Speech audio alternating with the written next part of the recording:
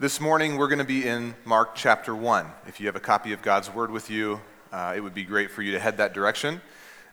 We have been in Mark now for 3 consecutive weeks and about 6 weeks before that, and we'll stay in Mark for the rest of December, essentially. We're going to be in Mark the 3 Sundays in December, the 4th, the 11th, and the 18th, and then on Christmas Eve, we'll be in probably a Christmas Eve text if I had to guess, and then starting in January we're going to work through prayer as a spiritual practice, sort of a similar pattern to the one that we cut when we worked through silence and solitude. Same idea, just a different subject, so you guys know where we're headed. If you're new to us, and maybe you're not familiar with the Bible or you're not familiar with taking notes, you definitely don't have to do that. I don't monitor that while I'm preaching, and nobody else in the room does either. But if you'd like to take notes and you'd like a tool that we think would be useful to you, in the lobby today on the Connect table is a stack of black scripture journals. They just look like little black paperback books, soft covers, and they have within them the book of Mark in the ESV translation and lots of space to take notes. The point of them is to be able to read and highlight and scratch through things and circle stuff and then take notes of particular points that are made or books that are mentioned or different things like that, so that if you have sort of a normal Bible for study and you don't want to mark that up, you don't have to do that. And if you'd like to kind of compile over the next couple of years the work that we're doing in the book of Mark, God willing, by the end of chapter 16, you'll have a really strong resource that you can carry with you into your future, a place to go back and cross-reference the things that you noticed about the book of Mark, what God may have said to you, the different things that were happening in your life. So if you want one of those, they're free to you. They're a gift that we'd love to give you because we think they're a really helpful tool. And you can snag one in the lobby when we're done, or you can get up right now and go get one and come back in. That's not going to bother me or anybody else. This morning, we're going to take a hard look at verses 29 through 34 of Mark chapter 1. But I want to start reading in just a second back in verse 21, because I want to give us the context. The events that begin in verse 21 when Jesus enters the city of Capernaum on the northwest shore of the Sea of Galilee take about 48 hours through the end of chapter 1. And so what we're going to see Jesus do in the home of Peter really begins earlier that morning in the synagogue on the Sabbath, back in verse 21.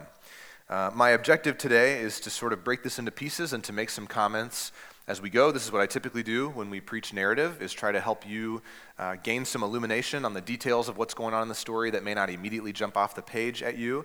And I'll also make some comments on things that I think are practical. My goal being that by the time we wrap up our time today, there will be a few realities about Jesus' life, some details maybe even from within this passage that will help you understand him better and, God willing, connect with him better. Because I think when you see Jesus clearly, I don't think this, I'm actually convicted of this. I believe that this is true wholeheartedly.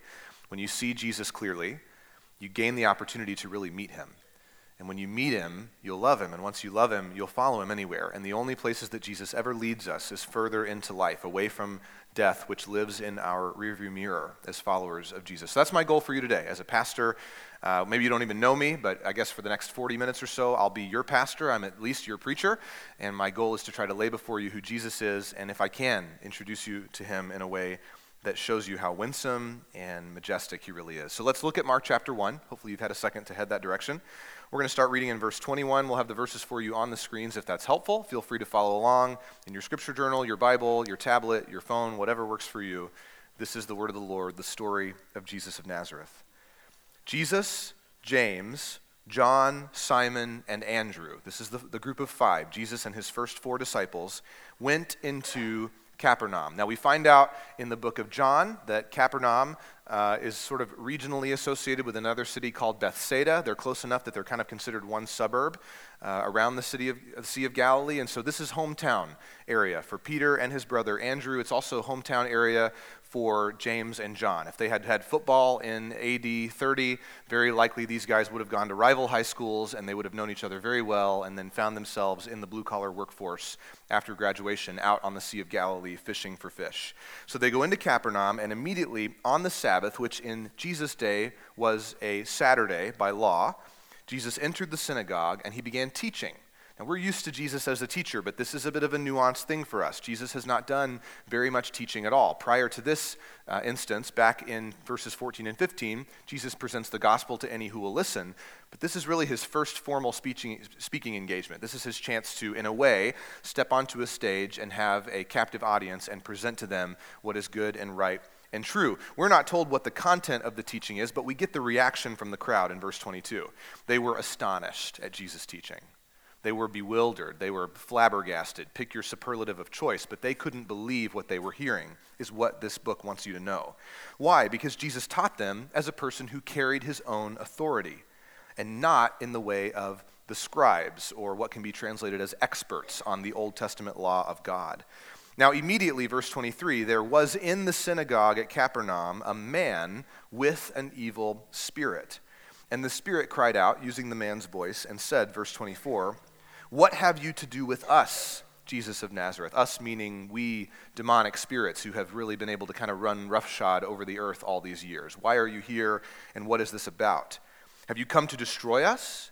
I know who you are. You are the Holy One of God. This demon spits these words in Jesus' face. Now, last week, if you were here, Joshua Mangum, who is our youth minister, did a really good job of teaching his way through this text for us. I've been on a 2-week preaching break, and I just want to take a second before we go a lot further and thank Joshua and thank Tyler Wolf, both, who preached the previous 2 Sundays, for their hard work in preparation and their faithful presentation of the Scriptures. I was able to attend both of these last 2 Sundays and just participate in worship with my family and listen to this good preaching and take it in my life, which is important for me to get once in a while as well. And I was so grateful to have received clear and helpful insight from these 2 young guys as they were able to unpack the Scriptures for us. So thank you, both of you guys, for your hard work. Last week, Josh was able to highlight for us the unique authority that Jesus carried with him. If you haven't heard that sermon, you can catch it on our website, and it would be worth your time, because the context of that sermon is what's about to happen today, what we're going to be looking at hardcore. We noticed last week that the way the demonic spirit responded to Jesus was really different from the way that demonic spirit had basically not responded to anybody else who did any teaching prior to that point. We also noticed how different the reaction was among the people, that immediately upon Jesus beginning to teach, the sense, the kind of the mood or the tone in the room, the atmosphere was different. There was something remarkably, noticeably different about the way that Jesus presented himself. Let's keep reading verse 25.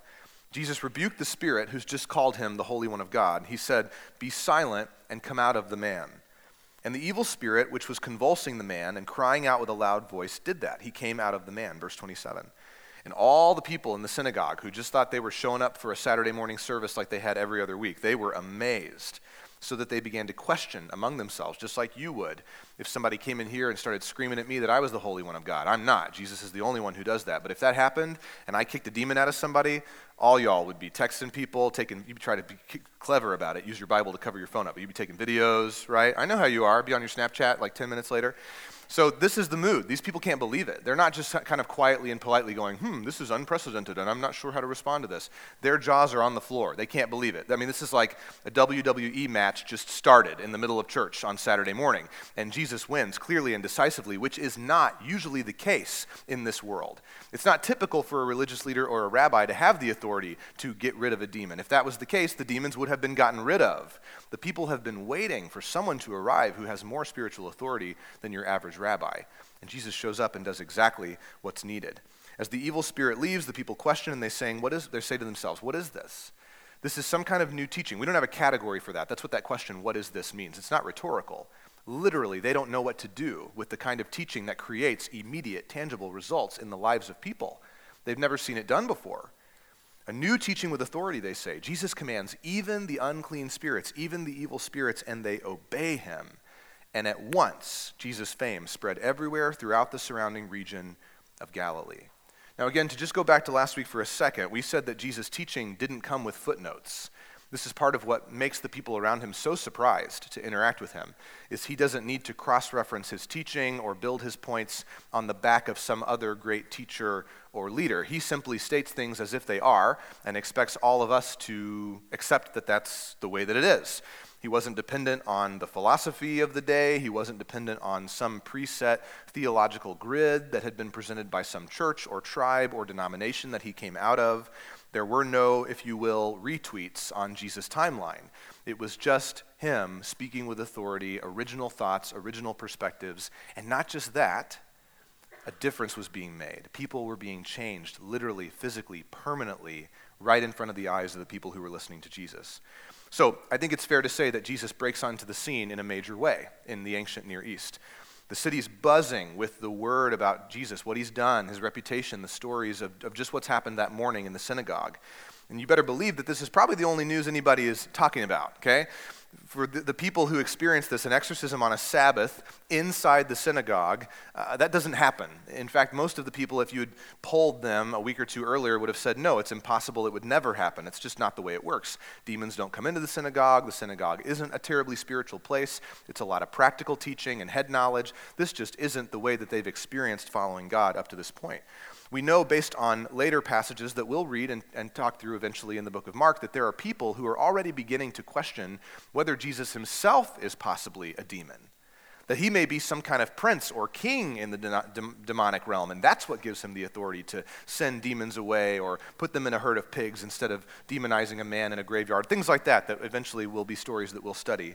Some people are just kicking themselves, right? Because they wish they would have been at church that morning. I mean, this is the ultimate service, and they missed it. They slept in and missed the demon getting kicked out. That's the one Sunday that they decided to stay in bed that morning.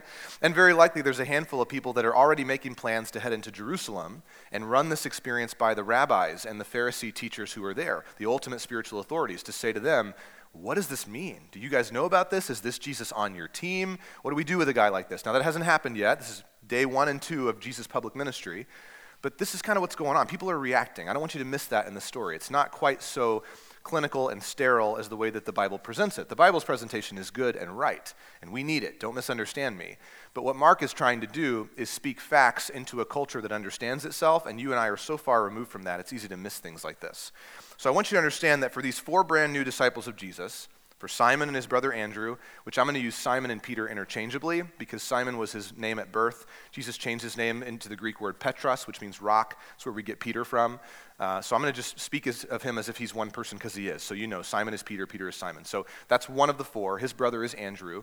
And there's 2 other brothers, James and John, who are the sons of a guy whose name is Zebedee, which we translate roughly as the word thunder. So he's probably a big, strong guy. These are the 4 disciples, and they're working with Jesus. They're walking with him. You think about just yesterday morning, they'd been called by Jesus off their boats, either early in the morning or late at night as they're back on shore, either preparing the boats or coming in from a long day of fishing. And now they go back into their hometown. They're probably really excited because they've been given this new honor of being asked to follow a rabbi, which is not at all what any of their parents expected for them. These are not guys who made A+ in reading and literature and philosophy. These are guys who were probably really good at sports, had a decent head on their shoulders for math, and were kind of a MacGyver. They could solve problems with whatever was at hand, very much men of the earth.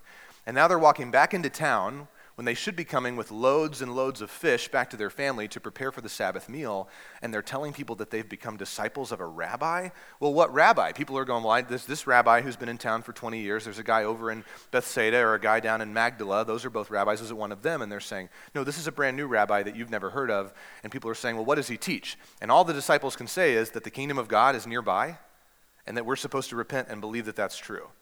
And there's a lot of head scratching probably going on. For those 4 disciples, I would imagine that they're ecstatic.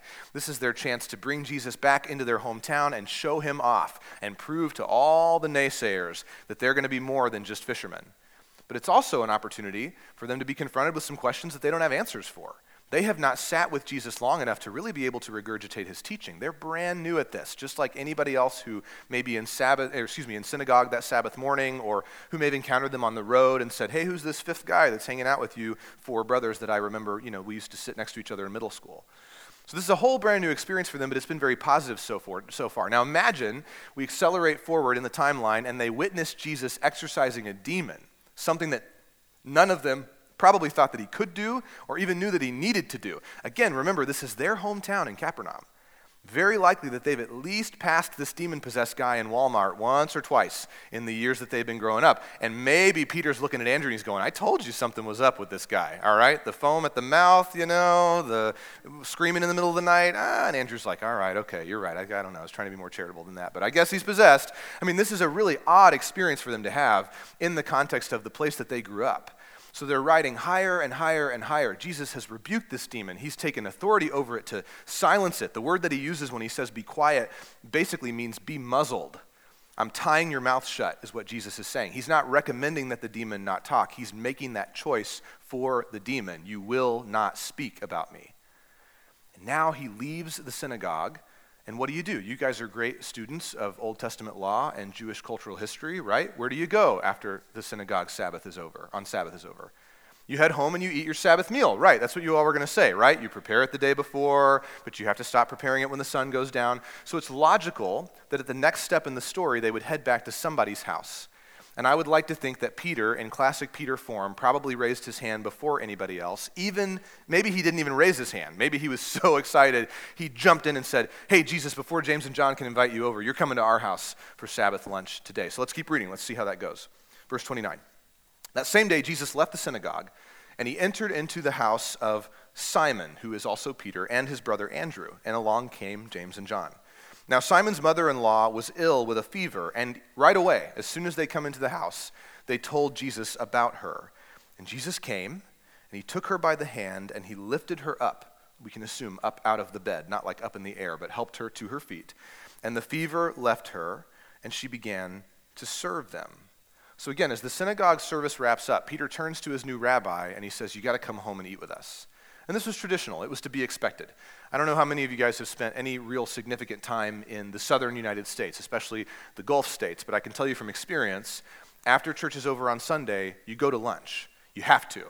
And you really want to get out of church about 15 minutes before the other churches do so you can get a better seat at the restaurant, but it's just part of the tradition. You have to go to lunch when church is over. It's expected. And probably you go out to eat if your family is like mine. And so this is the same setting. I don't think it was a surprise to Jesus that they were headed to lunch. Certainly Peter had had enough time to wrap his mind around how am I going to lay this out so that James and John don't beat me to the punch, so that I get the honor of having Jesus in my home. But they make their way across town, which based on what we understand of the archaeological record, was about 1.5 miles away from the synagogue, give or take, depending on if the synagogue where it exists today was where it was back then. We don't know that for sure. But it's not a long walk. We would say at most it's probably 10, 15 minutes, but maybe even just a couple of minutes. It could have been much, much closer than that.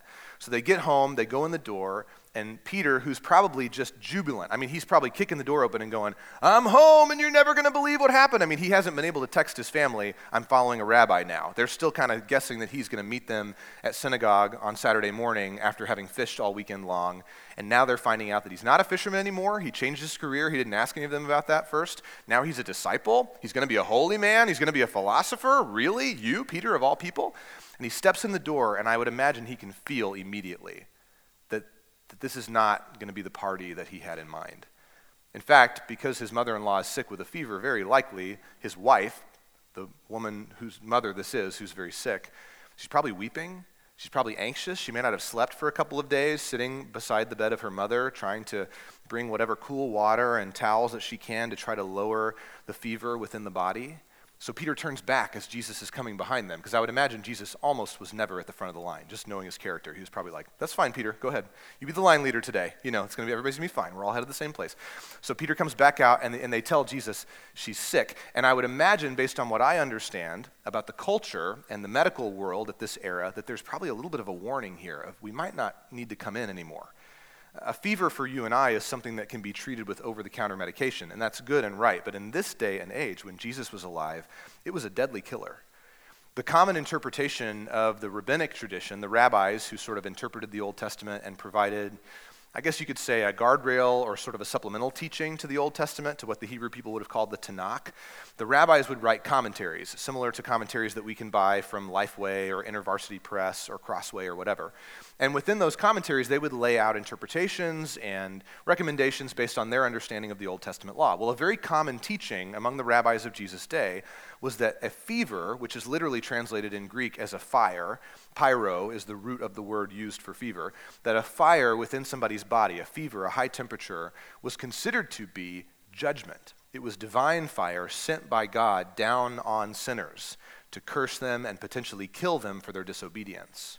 So not only is it contagious, because a lot of fevers are viral and that's the way that it spreads. We know that now because we have a little bit better understanding of the way that the microscopic world works than they did in Jesus' day.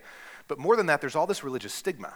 You can think of the AIDS crisis in the late 80s, early 90s. Just maybe being in the same room as somebody was enough for you to take on this thing that wasn't just a sickness, it was kind of asking to die. It was very stigmatized. And so there's this sense of like, it's a holy day. Yes, we've already gone to synagogue, but we're supposed to stay clean as long as we can. Ceremonial clean the rest of the day. She is not clean. She is sick. Also, lunch is not ready because she is sick. Also, she's under divine judgment from God. So do we really want to hang out in the same room as her? Like if God throws a lightning bolt down and he's just a little bit off, it could hit one. Do we want to play this game? I don't know.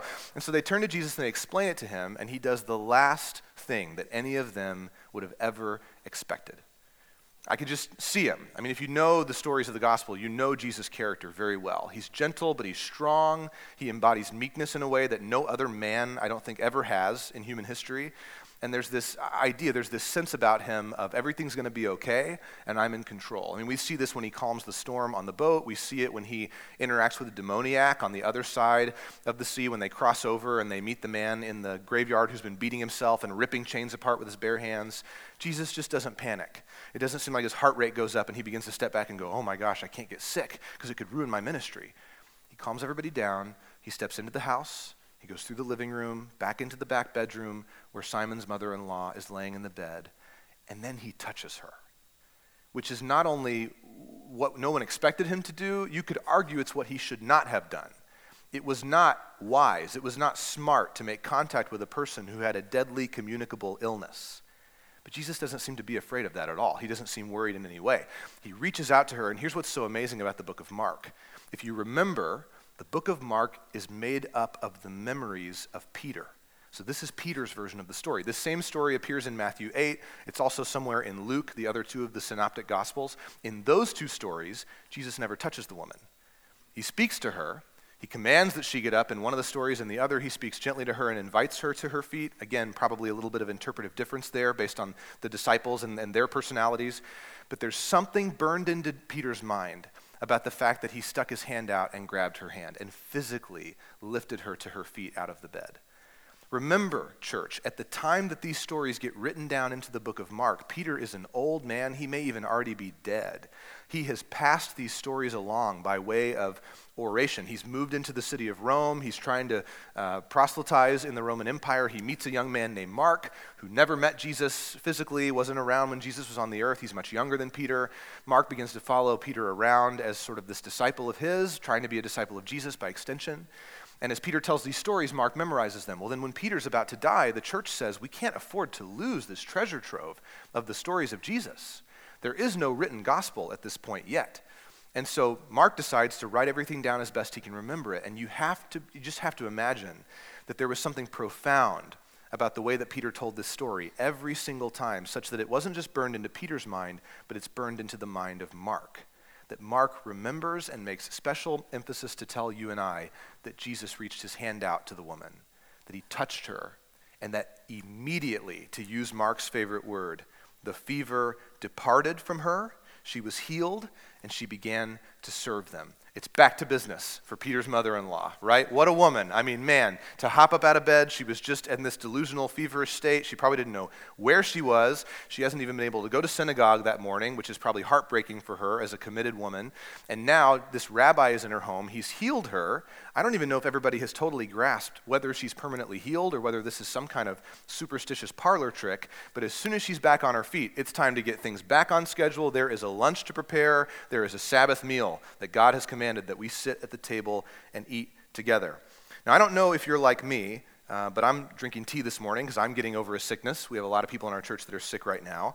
I can tell you that if I was Simon's mother-in-law and I was faking this in any way, not the sickness, but I was trying to put on a brave face and prove to Jesus that I'm a good guy and I'm really going to try hard and I'm not that weak. If I was to get up on my feet, the very last thing I would do is try to serve a meal to a bunch of guests in my home. Like across the last week when I was sick, I might have been able to put a smile on and get downstairs and put some food in the microwave to eat, or maybe fight my way into the garage and take medication. But I do not have the stamina, if I'm really sick, to get up and fix a meal for people and invite them into my home and care for them and serve them. It's just not in my wheelhouse, and I wish it was. If Jesus were to come into my home and heal me, he'd have to heal the fever, then he would also have to fix my extreme introversion, then he would have to get rid of a good dose of selfishness that also exists inside of me in order for me to put lunch on the table. I'm saying that to you because I want you to understand these are human beings. These are not magic tricks. These are not characterizations. These are not cartoons for you to learn a moral lesson. Peter's mother-in-law is real. And because she is real, we can trust that she was actually healed, or she wouldn't have been able to do this work.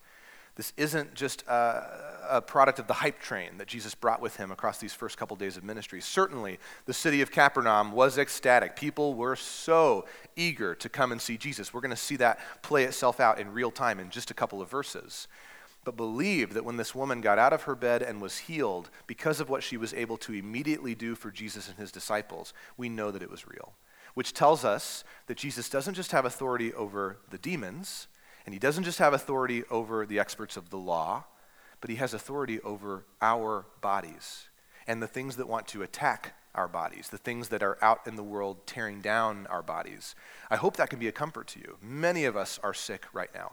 And most of us who are here are probably coming off of sickness, and I'm not trying to jinx you if you think that's a real thing, but you're probably headed that way if you haven't had it yet, because it seems like it's going around right now. Remember as you're sick that the Lord God, Jesus Christ, who could still the waters and silence the demons and confound the smartest teachers of the law, can also reach your body, and he can heal you. He doesn't have to. He hasn't promised that he will in every circumstance. Anybody who ever experienced healing, even Lazarus, who was raised from the dead, eventually died again for good, okay? He kind of rolled his eyes probably and went, here we go again.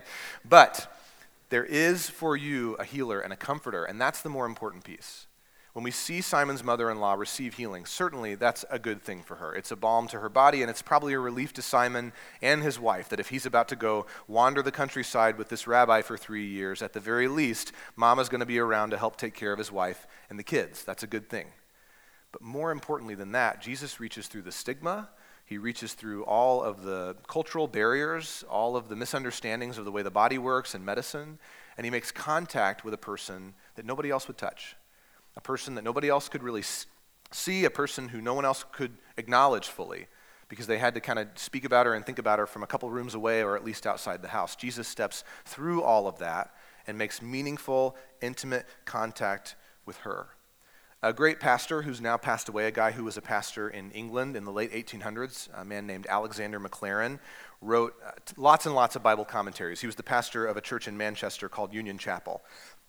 And in his commentary on the book of Mark, I read this last week, and I thought this was really profound. He says this about Jesus reaching out and touching Simon's mother-in-law. He says that Jesus' extended hand was, quote, a condensation of the very principle of the incarnation.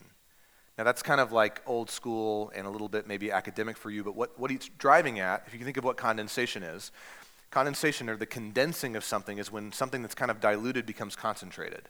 So things that have been spread thin or mixed with other stuff, they all kind of get, the way your glass sweats on the table, eventually enough water beads down the sides that it gathers underneath and you have a little puddle on your table, even though you never spilled your drink. What's going on in the presence of Jesus is that by being incarnate, he is bringing heaven to earth with him. When he speaks in Mark chapter 1, verses 14, 15, and 16, and he says the kingdom of God is nearby, that it's at hand, he's not just prophesying about a future reality, and he's not just opening a door into some spiritual reality.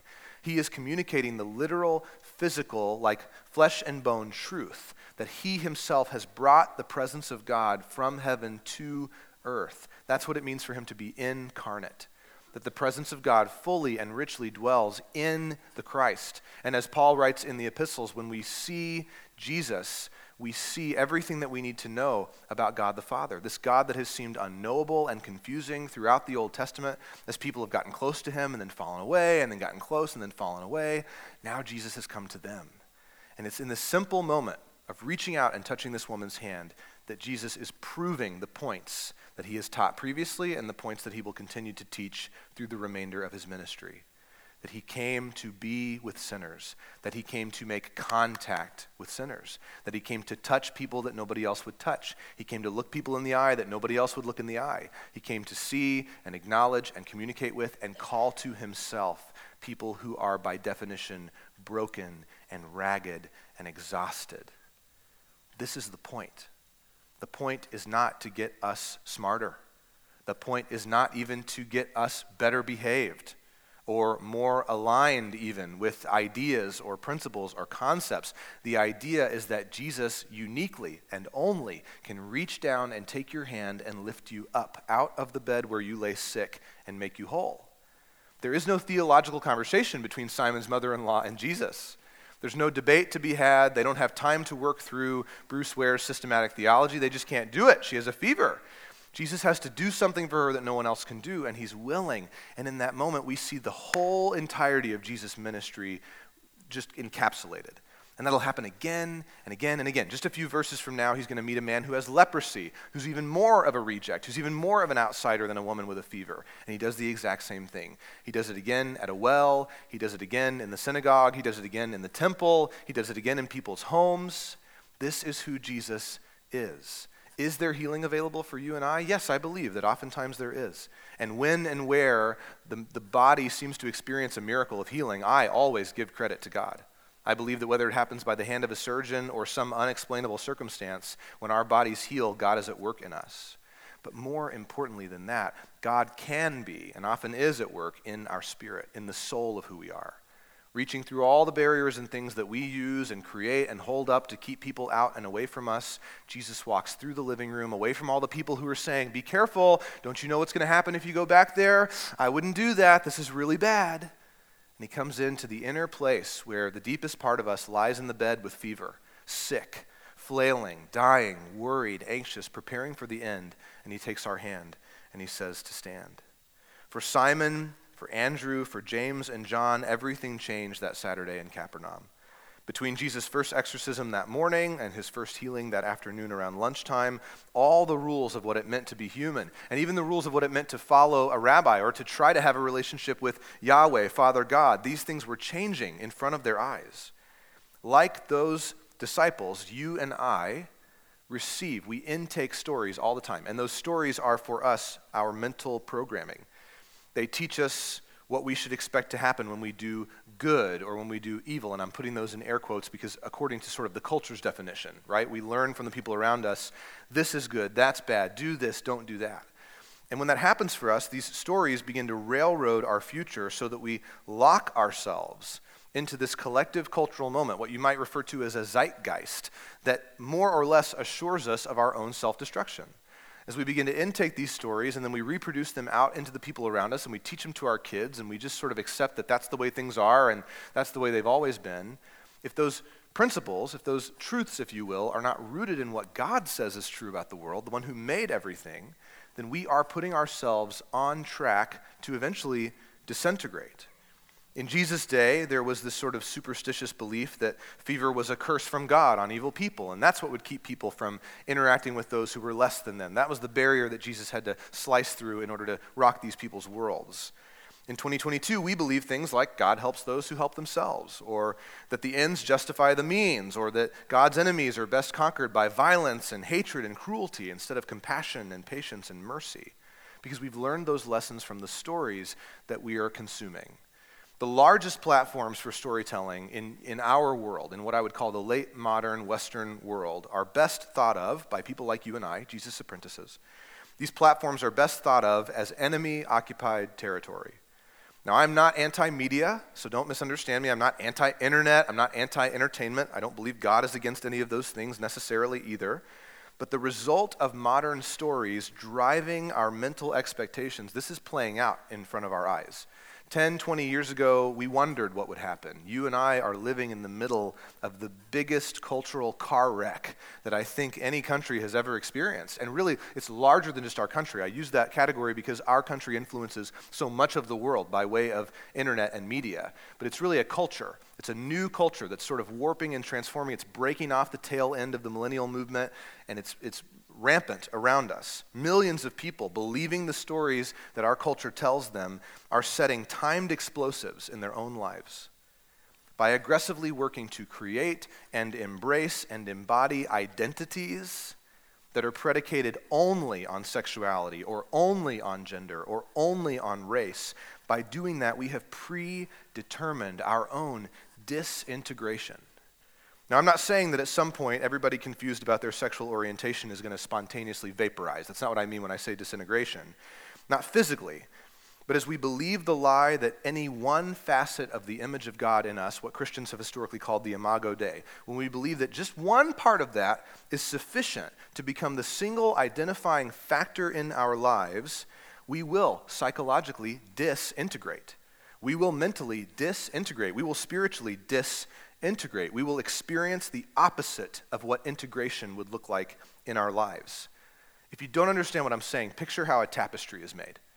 A woven thing made from cloth spun from the fur of animals, okay? A tapestry is made up of individual threads that are carefully woven together. Many different colors, many different shades of color, threads of different thicknesses and different coarseness and different material, all woven together. But the finished product that's created has itself a unique pattern. There's something different about that finished product from any one of the individual threads that makes it up. It gains a unique set of colors and hues. It becomes a uniquely beautiful creation that exceeds the beauty of any one strand of thread. You don't look at a tapestry and go, this is the thread right here. This is the one. I could lose all the other threads, and I think I would still really have the tapestry if I could just cut this thread out and take it home. That's madness. And yet, we are like a tapestry. This is what it means to be a human being.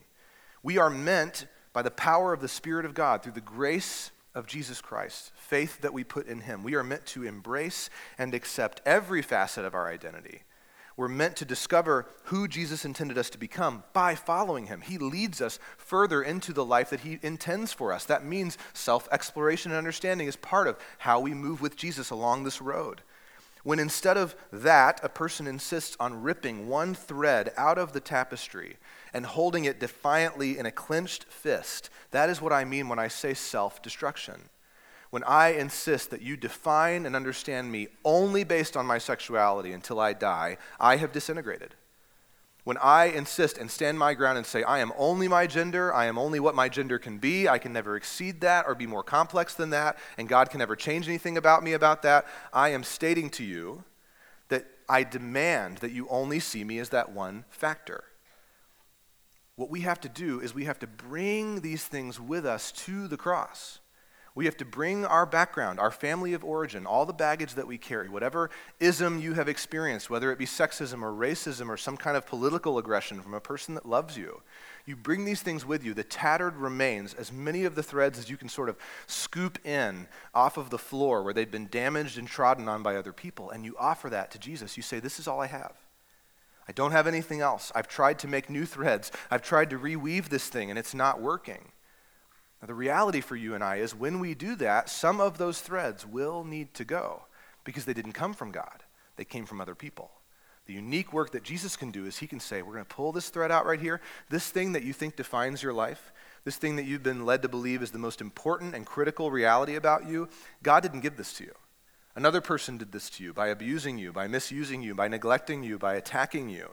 And they did it so many times over such an extended period of time that it was woven into the tapestry of your being. So I'm going to pull those things out, and that's going to hurt. And you're going to be worried that there's going to be holes in you now where those threads used to go. But when we find ourselves at the feet of Jesus and we are willing to let the master craftsman weave his fingers into all the gaps and the holes and the burns and the tears within our being, we will begin to experience just how strong he is, because he will fix those things. That's the great fear that we have. For many of us, it's what keeps us from Jesus as we see people who claim Christ and we go, your tapestry's in no better shape than mine. In fact, it seems like getting too close to certain churches and certain people who claimed Christ has actually done more damage to who you are than helped you. But that's not really the answer, and it's not really what the church is about, is just getting you to come to church. The church is supposed to be about getting you to Jesus. The synagogue is good. It may be where the exorcism happens, and it's certainly where you can catch the teaching, but it's in the bedroom of your heart where you lay fevered in the bed that Jesus wants to be. He wants to reach out and grab your hand, and he wants to lift you up, and he wants to say, get out of here, fever. Be gone, demonic presence. Leave crippling disease or illness. I will make you whole, but you must follow me. When we meet Jesus, he brings all of our threads into his presence, and there's a lot of work to do when that happens with him as he repairs all of the damage and the rips and the tears. But just by sensing that he is there, that he's working in the wreckage of our inner lives, I think we find ourselves in that bedroom with Simon Peter's mother-in-law. we begin to understand the significance of this moment and why Peter needed to add it to his story and why Mark felt that it was necessary to include it in his gospel and why the church has taught and celebrated this story for millennia. It's not just because God can heal a fever. It's because Jesus shows us that he is the incarnate presence of God in human form, willing to come into our presence because we couldn't get into his, and to meet us there, and to heal us. So we'll land the plane here. Come back with me to that Saturday in Capernaum. As the sun goes down, things start to happen fast at Peter's house. This is verse 32. That evening at sundown, they brought to Jesus all who were sick or who had been oppressed by demons. And the whole city was gathered together at the door of Simon Peter's house. And Jesus healed many who were sick with various diseases, and he cast out many demons, but he would not permit the demons to speak because they knew him. Now, if you've read this story a lot of times like I have, you may have a question at this point. I read this and I go, why does this happen at night? That's weird. That feels like Hollywood exorcism movie to me, that the demons only come out at night. That's a little on the nose, isn't it? I don't really get that. Is this just a made-up story? Here's what you may not grasp about this. Again, this is the Sabbath, okay? You don't know Sabbath, let me help you. The Sabbath goes from sundown on Friday night to sundown on Saturday night. And the rule, the sort of cultural understanding was that the Sabbath ended when you could see 3 stars in the sky on Saturday evening. So you'd see star number 1, and the kids are all going and getting their tablets out of the closet, but they're not on yet, right? And then star number 2 comes out, and your oldest son has his headphones on, and he's in his gaming chair, and he's watching out the window. And then star number 3 comes out, and everybody's plugged back in and separate, and headphones are on, and music's playing, and we're all busybodying our way through life. So what's been happening is word of mouth has spread through the city. People know Simon Peter, the big, burly, loudmouth fisherman, and they know his mother-in-law who's always having to come behind him and fix his mistakes. She's been sick, now she's healed. There's a new rabbi who exorcised a demon in church that morning, and now they're waiting and watching. When will that 3rd star appear, and when can we get our people to this healer? What an interesting and kind of freaky phenomenon. That as soon as the sun is all the way set and that 3rd star is in the sky, everybody who's demon-oppressed in the city pours out into the streets and starts to head over to Simon Peter's house. I mean, if you didn't know better, if you had an aerial view of this, it probably looks more like a mob than it does the prelude to a church service, okay? These people are moving fast. They're elbowing each other. Folks that are oppressed by demons, at least in Jesus' day and age, typically have pretty extreme symptoms. They're loud, they're violent, they're aggressive, they're pretty nasty in the way that they speak. Now, mix into all of that, people in wheelchairs and on crutches and with canes and being dragged along the ground on mats or carried in carts behind the people who love them. And suddenly you can see this picture, can't you? This throng of people bottlenecked at the front door of Simon Peter's house. Peter's mother-in-law going, I mean, it's good to be well, but good grief, Jesus, this is a lot of mouths to feed. I mean, how long are we going to do this? You know, I think of the stench. I don't know if you've spent much time around people who are chronically sick, like not just ill where they struggle to get out of bed, but people who are so sick that they can't move, that they can't eat that well, that they can't clean themselves. It's not a pretty picture. Capernaum at this point was probably a city of about 10,000 people. If even only 1 in 10 are coming to see Jesus, we are dealing with 1,000 people trying to fit into what is very likely a 2-bedroom, 1-bath down by the synagogue. There's not a lot of room. What do you think the neighbors thought of this whole process? I mean, good grief, it's the middle of the night and they're hearing the sounds of demons screaming as Jesus breaks their hold over and over again. There's a pile growing in the front yard of wheelchairs and crutches and canes. The first shouts of joy and song are bursting out into the quiet night as people who've been mute since birth are testing their newly healed vocal cords. I mean, it's amazing. What an emotionally moving experience. And again, forgive my assumption here, but Capernaum is right on the shore of the Sea of Galilee. Absent from noise-canceling headphones and the sound of your humidifier and the low hum of traffic outside, it's probably pretty easy to hear loud noises come across the top of that still water. And I'm imagining there are people waking up in Bethsaida and Gennesaret and Magdala and Tiberias all around the edges of the sea that are going, what is going on in Capernaum tonight? Good grief, they must have had a really good Sabbath because it is party city over there. As Jesus touches the most damaged and rejected people that Capernaum has to offer, heaven touches down on the shores of the Sea of Galilee. And as the shouts of joy and worship get louder and this sort of contagious exaltation of watching Jesus heal again and again and again spreads through the crowd that's gathered outside the house, down through the city streets and the alleyways of Capernaum, the city itself in a way is lifted to heaven and joins into the eternal chorus of praise for God the Father that the angels are always singing in eternity. This was the defining story for life of everybody who encountered Jesus that night. I mean, this was their Pearl Harbor or their 9/11 or their moon landing. This was the moment where you could ask anybody from Capernaum, where were you when Jesus of Nazareth healed all those people at Peter's house? And they'll go, I got woken up in the middle of the night, or I was coming back to shore with my boat because I skipped the Sabbath because things had been pretty tough, or I was headed out to get the boat ready because it was going to be Sunday morning and we were going to be back to work. But I'll never forget the chilling screams or the joyful songs or the overwhelmed look in people's eyes as blind people looked around for the first time and mute people spoke and sang for the first time. It's interesting to me because by reputation, Jesus is not considered a good guy necessarily. In John's account of the early days of Jesus' ministry, there's a guy named Nathanael who grew up relatively close by, and his brother Philip comes and tells him, hey, I've met a rabbi that you need to meet, and Nathanael's words are, can anything good come out of Nazareth? There's sort of this reputation about Jesus' hometown, and so here's this Nazarite man who's in the middle of a bigger city doing things nobody thought he could possibly do, and it's effective, but it's also glorious. And I don't want you to miss that. This is another way that we know that Jesus is who he said he was, because when he moves and acts, we see God at work. This is not just a well-polished, highly skilled, extremely trained doctor. This is a man who's exerting a spiritual power that nobody thought was possible, that no one has a category for. And heaven touches earth as he touches these people and heals them. So church, the only application that I really have for you from this story is that you need these stories. You desperately need to ingest the teachings and stories of Jesus. You need these teachings worse than you need to know the weather. You need these teachings worse than you need to know the news, worse than you need an update on the World Cup scores or your favorite college football team or your favorite NFL team. Whatever it is that's your escape, that's fine. Escape once in a while. But there is something about the makeup of your being that needs to see God occupy the earth that he made. Human beings living their best life on the face of the planet is not the point. The point is and always has been that God made a place for himself to dwell in among people who carry his image, who are all about him. And when we're missing that piece, nothing makes sense. We can't force the puzzle pieces back together. Your family isn't going to run the way you want it to if you don't know Jesus. You're not going to relate to your children in a way that's going to actually help them if you don't know Jesus. You won't be who you could be at work. You won't rest well. You won't know others well. You won't be a blessing. You won't be benevolent. I don't care how many millions of dollars you give away across your lifetime. Without the Christ living and walking on the face of the planet that he himself created, you can't figure this thing out. He is the only decoder ring for life now and life in eternity. He is the secret weapon, and we need him. This is the core to me, okay? Jesus himself.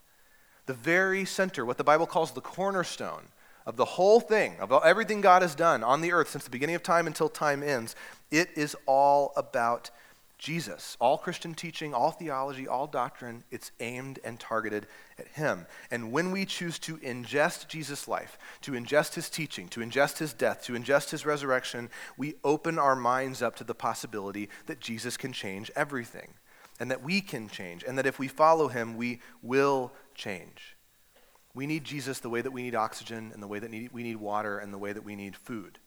In the same way that memorizing all the ingredients to our favorite recipe doesn't actually fill our stomach with food, memorizing lots of facts about a God who feels very far away does very little to satisfy our soul's craving for intimacy with that God.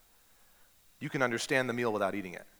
You can learn about it, read about it, study it. You can read about what people who spoke French and German or who reformed the church or who fought and attacked in crusades or even early church fathers thought and believed. Or you can eat the meal. You can come to Christ himself, ingest his stories and believe them, and you will be changed. You have to actively do that. You have to actively ingest the teachings and stories of Jesus, no matter how well you think you know them or how predictable or stale church life may feel that it has become to you. This is the remedy. To be with Jesus and to know him and to do it regularly. If you will engage with Jesus personally, he will do for you what he did for Peter and Andrew and James and John and countless of hundreds of other people that Saturday evening in Capernaum. Only Jesus and only Jesus' teaching can paint for you your future in a way that makes you both want to participate in that future and also believe that by participating you may actually see that future become your reality. And this is why Jesus begins in Mark 1 with the good news of God's kingdom and invites us immediately to reconsider or reimagine and believe. It's the same gospel he preached in Capernaum's synagogue. It's the same gospel he preached around Peter's table that Saturday at lunch. And it's the same gospel he preached well into the night to the sick and oppressed in Peter's living room. It's the same gospel offered to you, and it is the same gospel that will spark a love for Jesus in you that will overwhelm anything that you have that would keep you back on the fringes of faith. Jesus wants you right there in the middle with him. When you meet him, you will love him. And when you love him, you will follow him anywhere. Let me pray for you. Father, thank you for your word.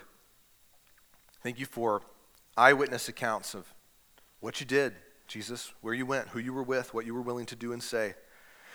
So much of these stories, from my perspective, God, is lost on us. We don't get it. We don't get you. We don't understand. And I think many of us have been taught that the curiosity that would push us past that misunderstanding into understanding is somehow unnecessary or wrong. So I pray that you would spark our imaginations, that Jesus, you would be more than the Renaissance paintings that we've seen, that you would be more than even the representation of you that we've seen in other people's lives, that we would learn to know you, and as we read these Gospels, your character would leap off the page, out of the story at us, that we would feel and believe and experience, God, that as we spend time in your Gospels with you, that we've actually been with you, not just learned about you or come to understand more about the context in which you lived, but been with you, God. We want to be in your presence now. We believe that's possible. So, Father, we love you. Jesus, we are thankful, and Spirit, we need your help desperately. We pray these things in the name of Jesus. Amen.